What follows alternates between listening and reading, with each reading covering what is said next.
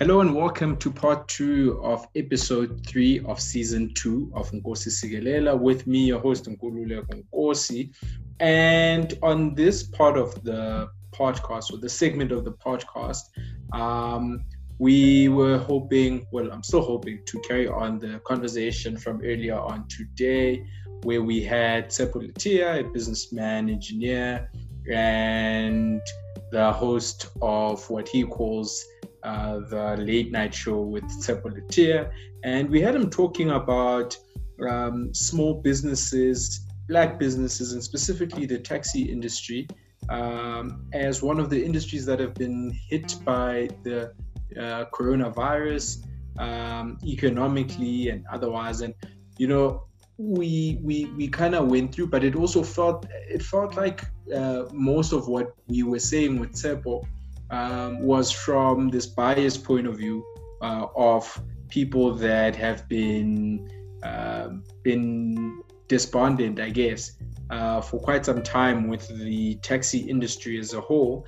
And I thought it would be important to balance out the conversation with another point of view. And to do this, I invited Oliver _speaking on Twitter, but I know him as Oliver Dixon, a former debater, broadcaster, and recently a businessman. Congratulations on that, Oliver, and welcome to the podcast. Hey, thanks for having me, man. I've been wanting to be on your podcast for 2 years now. Yeah, man. Hey, I finally started. I know I was making noise about this thing, but I saw your thread about the taxi industry. And then I thought, you know what, I would like to continue having this conversation because before then, I don't think I'd had a perspective like that, especially a perspective that humanizes and sort of makes this industry make sense beyond the human level, and also on a financial point of view, to say that this could very well be a financial industry. So I don't know what got you thinking about the taxi industry to begin with. So that thread you're referring to, it's a column I wrote actually for News 24 in 2017. So that was like 3 years ago. Yeah. And I wrote it the day after there was a major taxi strike in Joburg. Taxi drivers had blocked off the N1 on both sides, N1 North and N1 South. And as you know, N1 North and South are basically the arteries of Joburg, of Gauteng, actually. It's what connects the economy geographically. And they blocked it off on that day. And nobody could get to work. People couldn't get in and out of Sandton.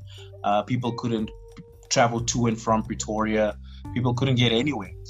Couldn't even get into Rosebank because I think Jan Smuts may have also been blocked out. It was a big surprise for a lot of people because that particular taxi strike wasn't planned in advance. It's not a thing we knew about. It sort of just happened that morning. They took us by surprise, and there was great frustration.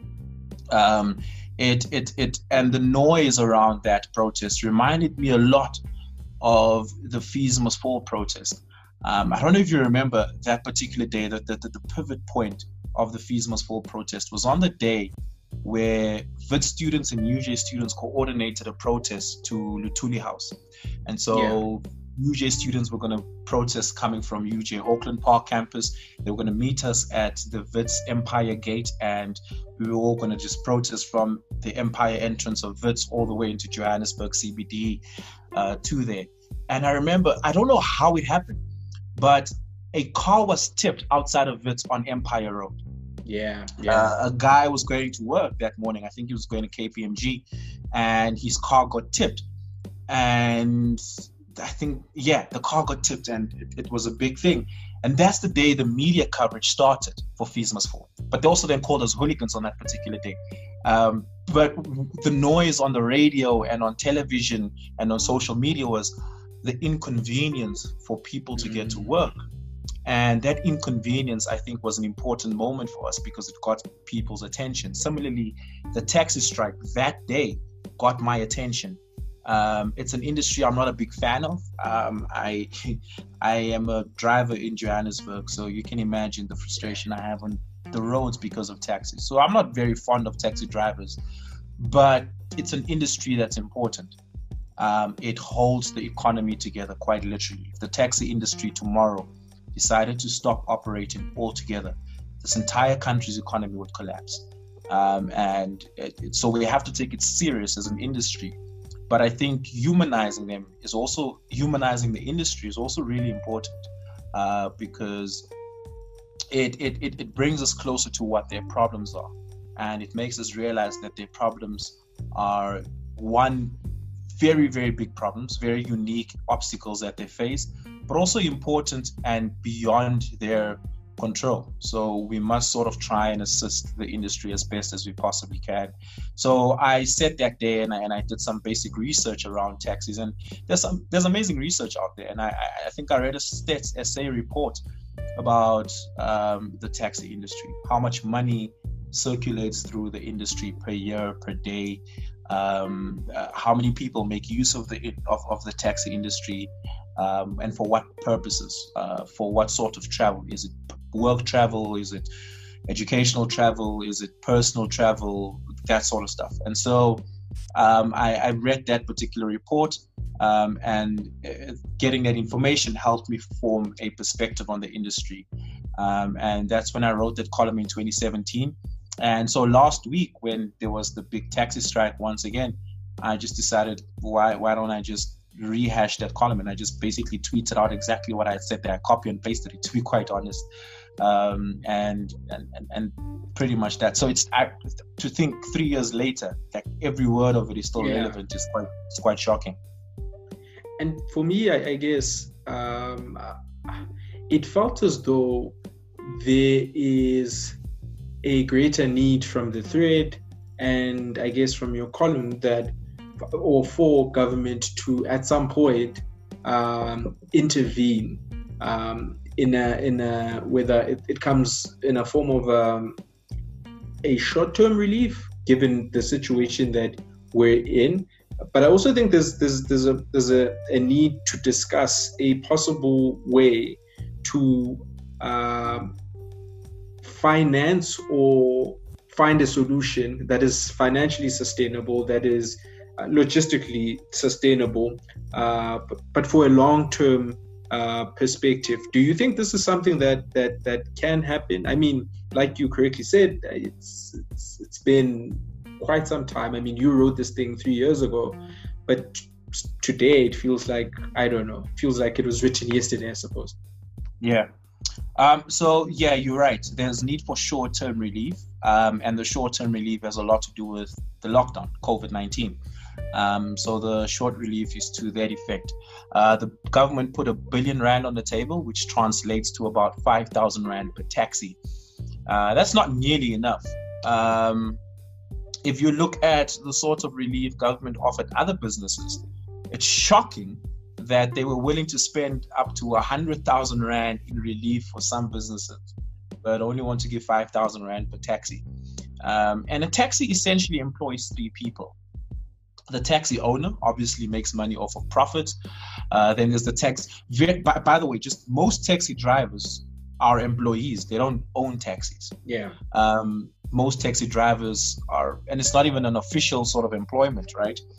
And then there are in Joburg we call them marshals, and in the Western Cape they call them gaichis.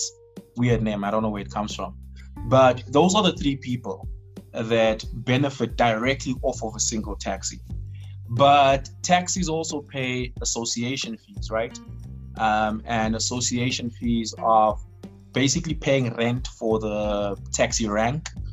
And off of that, there's money that goes towards upkeep. There's money that goes towards electricity, and sometimes even security and stuff like that, although that's seldom the case. So directly there are about 3 people that immediately benefits off of a taxi, and then there are the extension of it, multiple people who by extension of the industry benefit from it. So I don't know if 5,000 Rand per taxi will be enough relief, given that 3 people are meant to be extracting value from that. So I don't know if the R1 billion is enough. I don't think the taxi industry is insane for asking for 4 billion rand. 4 billion rand would work out to about 20,000 rand per taxi, which I think is a reasonable amount to ask, given that it's not one person that benefits from it, it's multiple people. So there is a need for a short-term relief.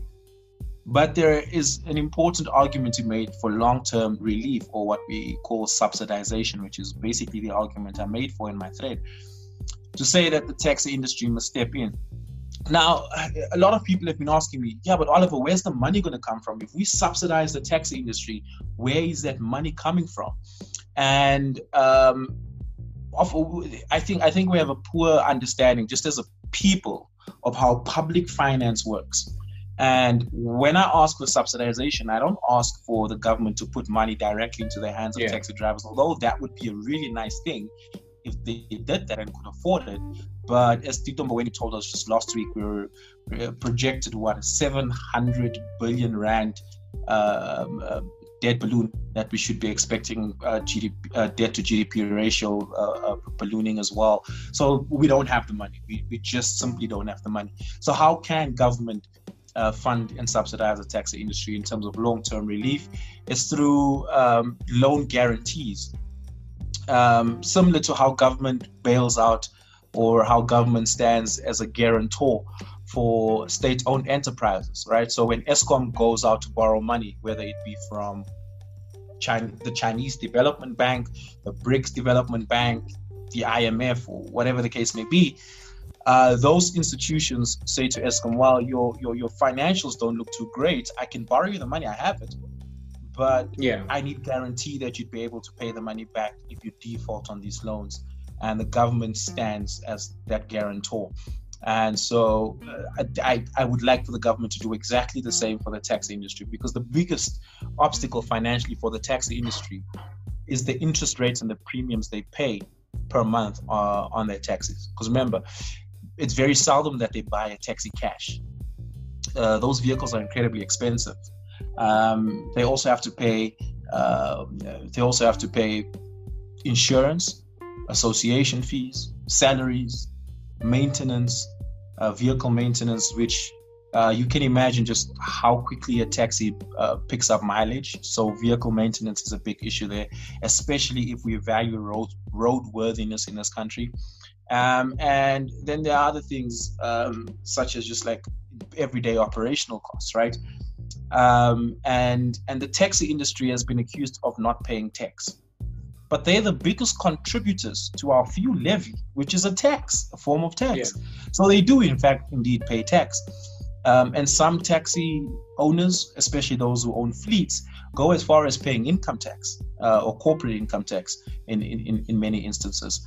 So the government should just stand as a guarantor. So taxi owners are charged like sometimes ridiculous interest rates up to like 30%, which is ridiculous. So what I think the subsidization should be, the state should go to the banks and say, look, you can lend money to a taxi owner, a person who wants to buy a taxi, charge them 5% interest or 0 interest. And if they default on the loan, we will be the guarantor, right? That's, I think, is important. Why do taxis get charged high premiums in terms of interest rates and monthly premiums? It's because the financiers want to make their money back as quickly as possible. Taxis are high-risk vehicles. They age very quickly because they're on the road all the time. And because they're also on the road all the time, they're at a higher probability of ending up in a vehicle accident. And if they're in a vehicle accident, or if they break down and are in service, the taxi owner loses money, right? And if he loses money, he or she can't pay the loan. And that puts financiers in a precarious position. So they do lend out the money, but they want to make it back as quickly as possible. At least the principal loan, they want to make back as quickly as possible. And so how do you do that? You shoot up your interest rate, and that's the real big problem. So the long term, so that's just one solution, right? I could be wrong on that being the most effective. There could be others. Some people who work in finance know how to structure loan agreements, know how to structure debt financing, and so those sort of things, those people are much smarter in a better position than I am to be able to consider that. But I think the government has the muscle to be a guarantor, at least. Or what the government could do, which they've done once, is to offer just like a once-off subsidy. So I don't know if you recall, but there was a program, a government program in 2000, and it may have been somewhere between 2008, I think, before the World Cup, and they may have done it again, or at least the second phase of that program, somewhere around 2012, where they went into the communities and they said, we're going to remove every single unroadworthy taxi from the streets. We're going to remove it. We're going to confiscate them and literally go and demolish them because they're not roadworthy. They're putting people's lives at risk. But what we'll do is we will give the taxi owner a once-off payment. And I don't know how much the payment was, but hypothetically speaking, let's say it was 50,000 Rand. We will confiscate your taxi, but we'll give you 50,000 Rand as a start to go and buy a brand new taxi or a second-hand taxi that is safe, that's not aged to the point where the thing puts people's lives at risk. So there's also that option for them to do it again without confiscating the taxis. They can just say, look, let's put money into your hands, or if you want to buy a taxi, especially if you're a young person, because unemployment is massive amongst young people, 56%. So if you're a person under the age of 35 from Nkululeko, come to me, prove to me that you have the intention of buying a taxi, prove to me that you've paid some sort of deposit on it, that you've got a loan approved for it, and I'll give you 100,000 Rand cash to contribute towards you buying the taxi. And I hope that you pay it back to me via the fuel levy as you run the road every single day for the next 5-10 years. So that's another model. There are many other models out there. I don't know, but there is need for both short-term relief and long-term relief. Yeah, and I think a lot of people, at least the people that agree with that government at some point will have to step in, although we may disagree, I think a lot of people in principle would want to see a better performing taxi industry that is backed by the state. But then I know a lot of people were also concerned about whether or not the taxi industry would require some oversight role from the state or some monitoring from the state.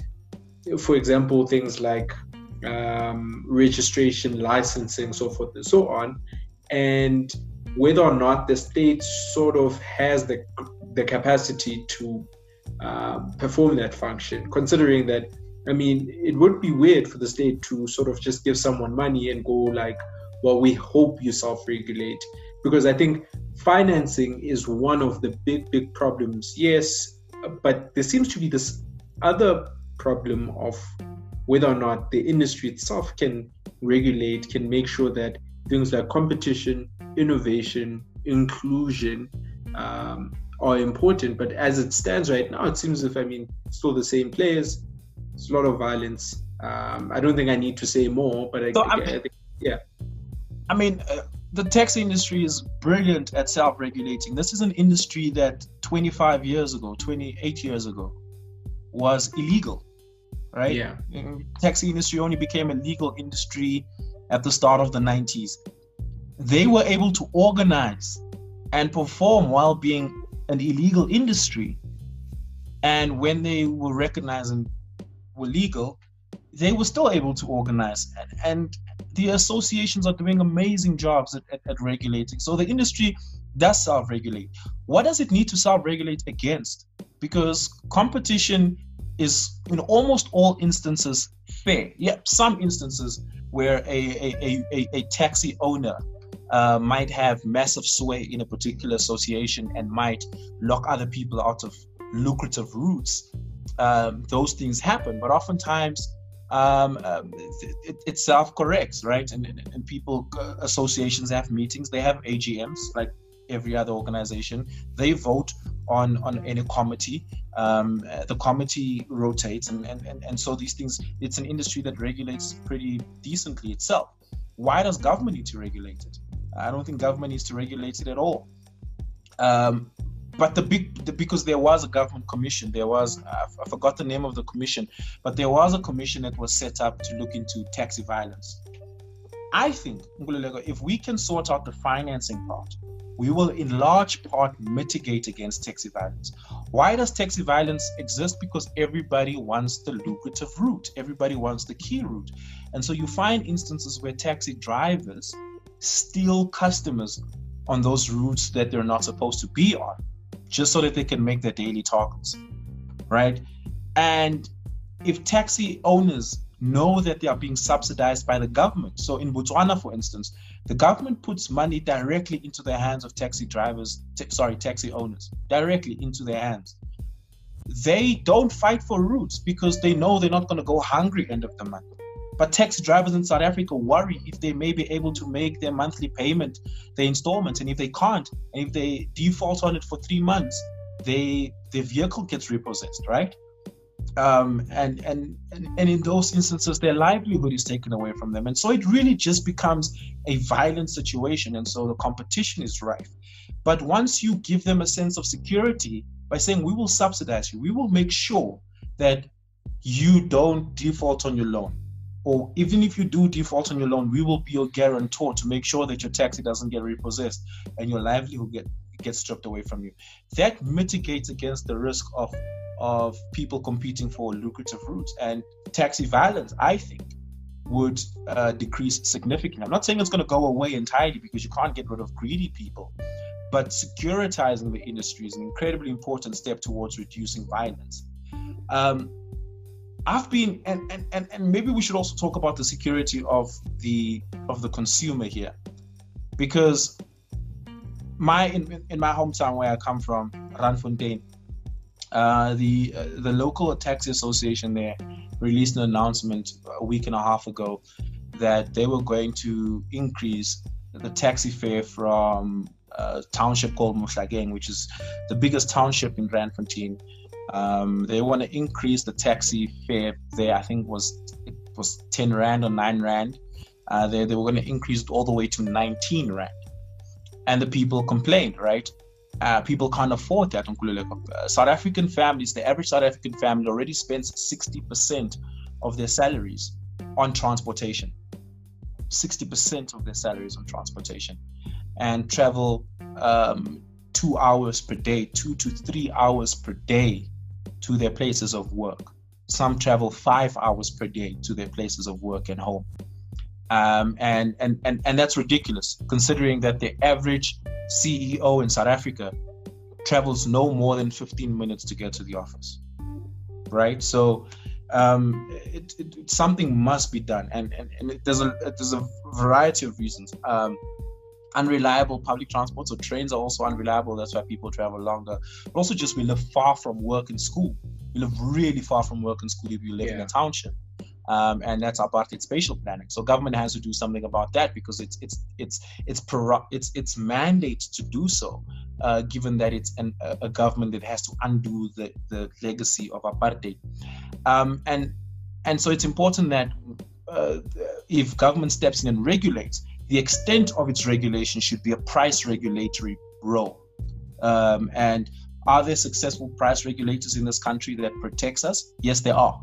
Our water is price regulated. Our electricity is price regulated by the National Energy Regulator, NERSA. Our bread prices are regulated. And by the way, bread prices in this country, as you know, are subsidized as well, right? This is why we pay 15 Rand for bread and not 45 Rand. And it's interesting. I once spoke to Lesis Chaganyago. We were at a gala event one evening in Cape Town after a budget speech, and he and I, over a glass of wine, had a debate about the role of the Reserve Bank. And he pulled out a chart, and you remember the debate around the role of the Reserve Bank was a hot debate at the time because of the Public Protector report. And he pulled out his phone and he showed me this graph on his phone, and he said, if it weren't for the Reserve Bank making sure that price security is a priority in this country, you would be paying 60 Rand for a loaf of bread now. Here's a graph illustrating what bread would have cost without the Reserve Bank being a price regulator. By price regulation, I mean currency. And here's a graph of what you pay for bread today. Man, I thought that was really interesting. We need a similar attitude and dedication towards taxi fare and transportation costs. And so I've been fortunate enough to travel to various African countries, and I can tell you two things are incredibly expensive in South Africa: cost of transportation and data costs. I was on a taxi in Zimbabwe about 2 years ago or so, and I gotten to Harare. I was in Harare CBD, and I needed to go to a place called Arcadia. No, it's further than Arcadia, but it's a place on the outskirts of the city, and the equivalent distance would be to travel from Johannesburg CBD to Sandton. And I don't know how much you pay on that route now. I think you pay 15 Rand. But I paid 50 cents US dollar, which the equivalent would have been 7 Rand at the time. 50 cents to get on a taxi to get there. I was in Tanzania about similarly 2-3 years ago. And I spent nothing more than 10 Rand to go anywhere in that city. Nothing more than 10 Rand. I've been on a taxi in Botswana. I've paid nothing more than 5 Pula. The equivalent would be 6-7 Rand. I've been on a taxi in Nigeria. Similarly, I don't think I spent more than 50 Naira. 50 Naira would be about 10 Rand. So I've been on a taxi in Ethiopia. Similarly, you wouldn't pay that much.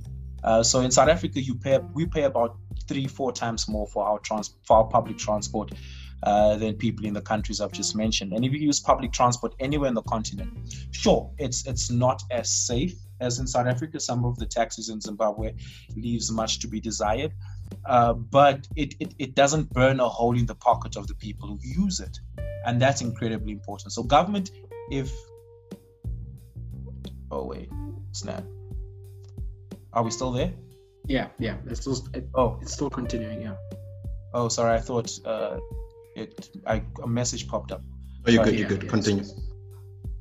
Cool. So government, if anything, needs to protect the consumers as well against skyrocketing costs. And the taxi industry has been good at maintaining costs, because they know if people can't afford a taxi, they're going to go use trains. And they don't want that, right? Because every time they increase their prices, you see a migration of people from taxi to trains. And right now we have about 11 million South Africans. In total, government commutes 15 million South Africans on trains and buses. Now, we only have rapid transit systems in Johannesburg, in Pretoria, in Cape Town, in Ekurhuleni, in Bloemfontein, and there may be in Durban. I don't know. I've never been on a bus there, but it's the things we call Rea Vaya, Arieng, My City. Those things are government funded, right? And usually that happens at a local government level. Cities and municipalities run those. And in some instances, I think provinces runs those as well. But trains is a national thing. That's where PRASA is. And together, those two industries transport 11 million people. 11 million people. But those people oftentimes also then use taxis on top of that. And the taxi industry takes about 15 million South Africans to work and to school. So you can imagine if those 15 million people suddenly can't afford those taxis anymore, it's going to put immense pressure on our trains and on our buses that those systems will collapse. So to safeguard against those systems collapsing, price regulation there may be a need for that, and government can only price regulate insofar as it makes sure that taxi drivers and taxi owners don't go hungry. So subsidize them. Yeah. And I think, you put it perfectly that perhaps after price stability and price regulation, things like market conduct, competition protection, consumer protection, those things might follow. But I want to move on a little bit because I think there's a challenge in South Africa where people think everything that is for public interest or anything that is for public good needs to be owned or driven by government. And I was making this example with Tsepo earlier on to say that, you know, selling food, for example, is a consideration that lies at the heart of government. You know, that government will always be interested in how much the price of food is, and, you know, allowing private individuals, private companies to undertake that responsibility of buying and selling food. Government sort of knows that if I get a private actor to do this for me, it's efficient. It's, you know, it's that private actor has capacity and things like that. But it seems as though, and I know a lot of people have been talking about the reason that the taxi industry even exists today in the form that it exists is because government hasn't made sufficient investment in public transportation in South Africa. I don't know if you have anything to say about that. Government bails out farmers, right? So if farmers go through a drought too long and their businesses are at risk of shutting down, food security is an important consideration for the government. So they bail out farmers. So, I mean, if we can, and farmers are private players, right? So we can use that example as some sort of advocacy for precedence and say it already exists that you bail out in the public interest, and taxes are in the public interest. Look, so I read once, I don't know who wrote this, and I wish I could find the person who made this statement, but I read once someone said the true test of a working democracy is not how many people can afford luxury goods, or it's not how many poor people can afford luxury goods, but how many rich people feel comfortable using public goods. So that's to say, if you're a well-off person and you can afford private healthcare, but you say to yourself, I don't need to go to a private hospital because the public hospitals are good enough. I don't need to drive my own car to work because the trains are good enough. That's when you know your democracy is working, right? And we saw a little bit of this with the Gautrain, although shit expensive, but if it's efficient and it works, right? And Gautrain is in many ways a government project, although the Bombela concession is a weird agreement, because profits are being made by private players and not the government, but government bails it out. It's a weird agreement. I wish I could understand it. But that's the point, is that for your democracy to be good, your public service must be comparable to that of a private player. But we must be honest that government will never get to that level because government is not profit driven. Private players, because they make vast amounts of profits, have a lot of money to reinvest into product development, R&D, and scaling and efficiency in production lines and those sort of things. And so in those instances, they're quicker, they're better, but more expensive. Government needs to make sure that they can provide a good enough product, not necessarily the best product, but a good enough product at an affordable rate. And that costs money. We must also recognize that public transport was not something that the apartheid government considered or even cared about. And so it was inaccessible for Black people. So let's not pretend as though the government today did absolutely nothing. It commutes 11 million people every day. 11 million people. That's and they were able to do that in 26 years. That's I think a lot of work. Not enough, but it's a lot of work. And we're also a population that we grow faster, our population grows faster than our economy. And so government has a problem on its hands about transporting more and more people with a smaller and smaller budget. And unfortunately, that is a very, very big challenge, one that they created themselves. But I'm not going to pretend as though they did absolutely nothing. 11 million people is a shit ton of people that they do also transport. But if they were able to invest more and more and more and more into transportation, they would have gotten there quicker. And investing into transportation is not just buying buses and making bus tickets free. It's also an investment in the infrastructure. Right, our road network is an incredibly sophisticated road network in Johannesburg, at least, right? And it's world class. If you've been on any of the Johannesburg highways, you know it's a world class highway, and that took a lot of investment. Unfortunately, we don't see that level of infrastructure development proportionally across the country. You see it concentrated in the main cities, and that's the extent to which government invests into ensuring that a public transport system exists. The infrastructure as well as the actual transport system are a consideration in that instance. So I'd like to see government investing more in ensuring that more buses are on the road, that trains are more efficient. If people weren't stealing money at Prasa and at Metro Rail, we would have been in a much better position because our trains wouldn't be late. We'd have more trains on our tracks. We'd have more train stations. We'd have more coaches, and we'd transport more people. And today we wouldn't have this big problem we have on our hands, or at least to the extent that we have this problem. So we definitely need more investment in that, but we also just need less corruption.